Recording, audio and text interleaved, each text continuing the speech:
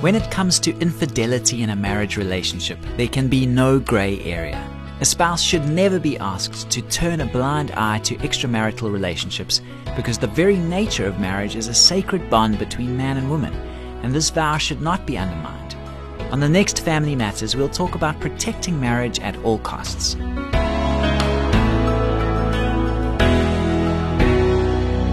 Hi, I'm Graham Schnell for Family Matters, where we offer practical advice from Focus on the Family.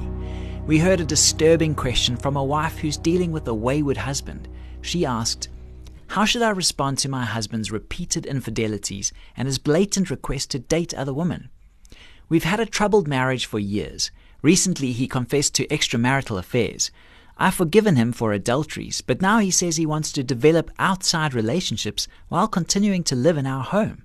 I'm desperate to save our marriage, so I don't want to provoke him unnecessarily. Can you help me?" You're in a difficult position. We can only imagine the feelings of rejection and abandonment with which you must be wrestling.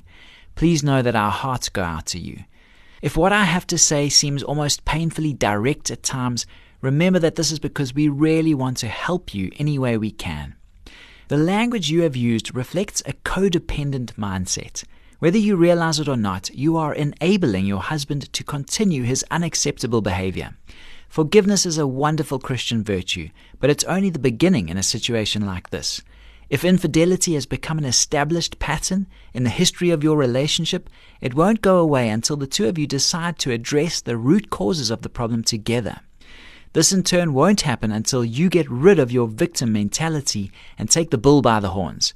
Don't allow your husband to heap guilt upon you or blame you for his sinful actions. Instead, confront him with a very direct question. For example, are you or are you not willing to work with me to save this marriage? If he is willing, he has only one choice. He has to cut all ties with other women immediately. There is no room for discussion or debate on that score. You say that you don't want to provoke him, but a kick of some kind is exactly what he needs. A man who feels he has the right to violate his marriage vows, live a life of habitual infidelity, and betray his wife while continuing to live with her under the same roof is seriously misguided. This is controlling, manipulative, and emotionally abusive behavior. It shouldn't be tolerated a moment longer. You need to force a crisis and give him an ultimatum. If he wants to date other women, he's going to have to find someplace else to live. He has to understand that his adulterous behavior will not be allowed to continue under any circumstances. If separation is what it takes to open his eyes and stimulate some self-examination on his part, then so be it. At this point, there is no other hope for your marriage. If you haven't already started counseling, now is the time to do so. Focus on the Family's counseling staff will be happy to discuss your situation with you and provide you with referrals to qualified marriage and family therapists in your area. Please call 031-716-3300 to speak to someone who can help.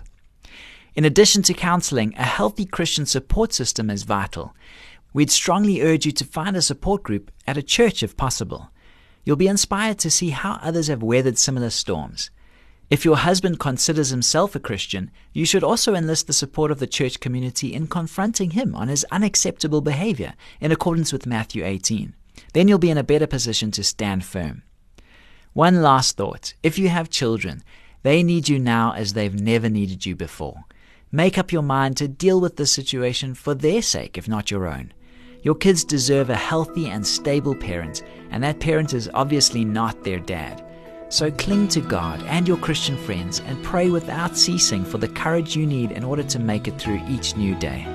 This program was produced by Focus on the Family. I'm Graham Schnell, inviting you to join us again for the next edition of Family Matters.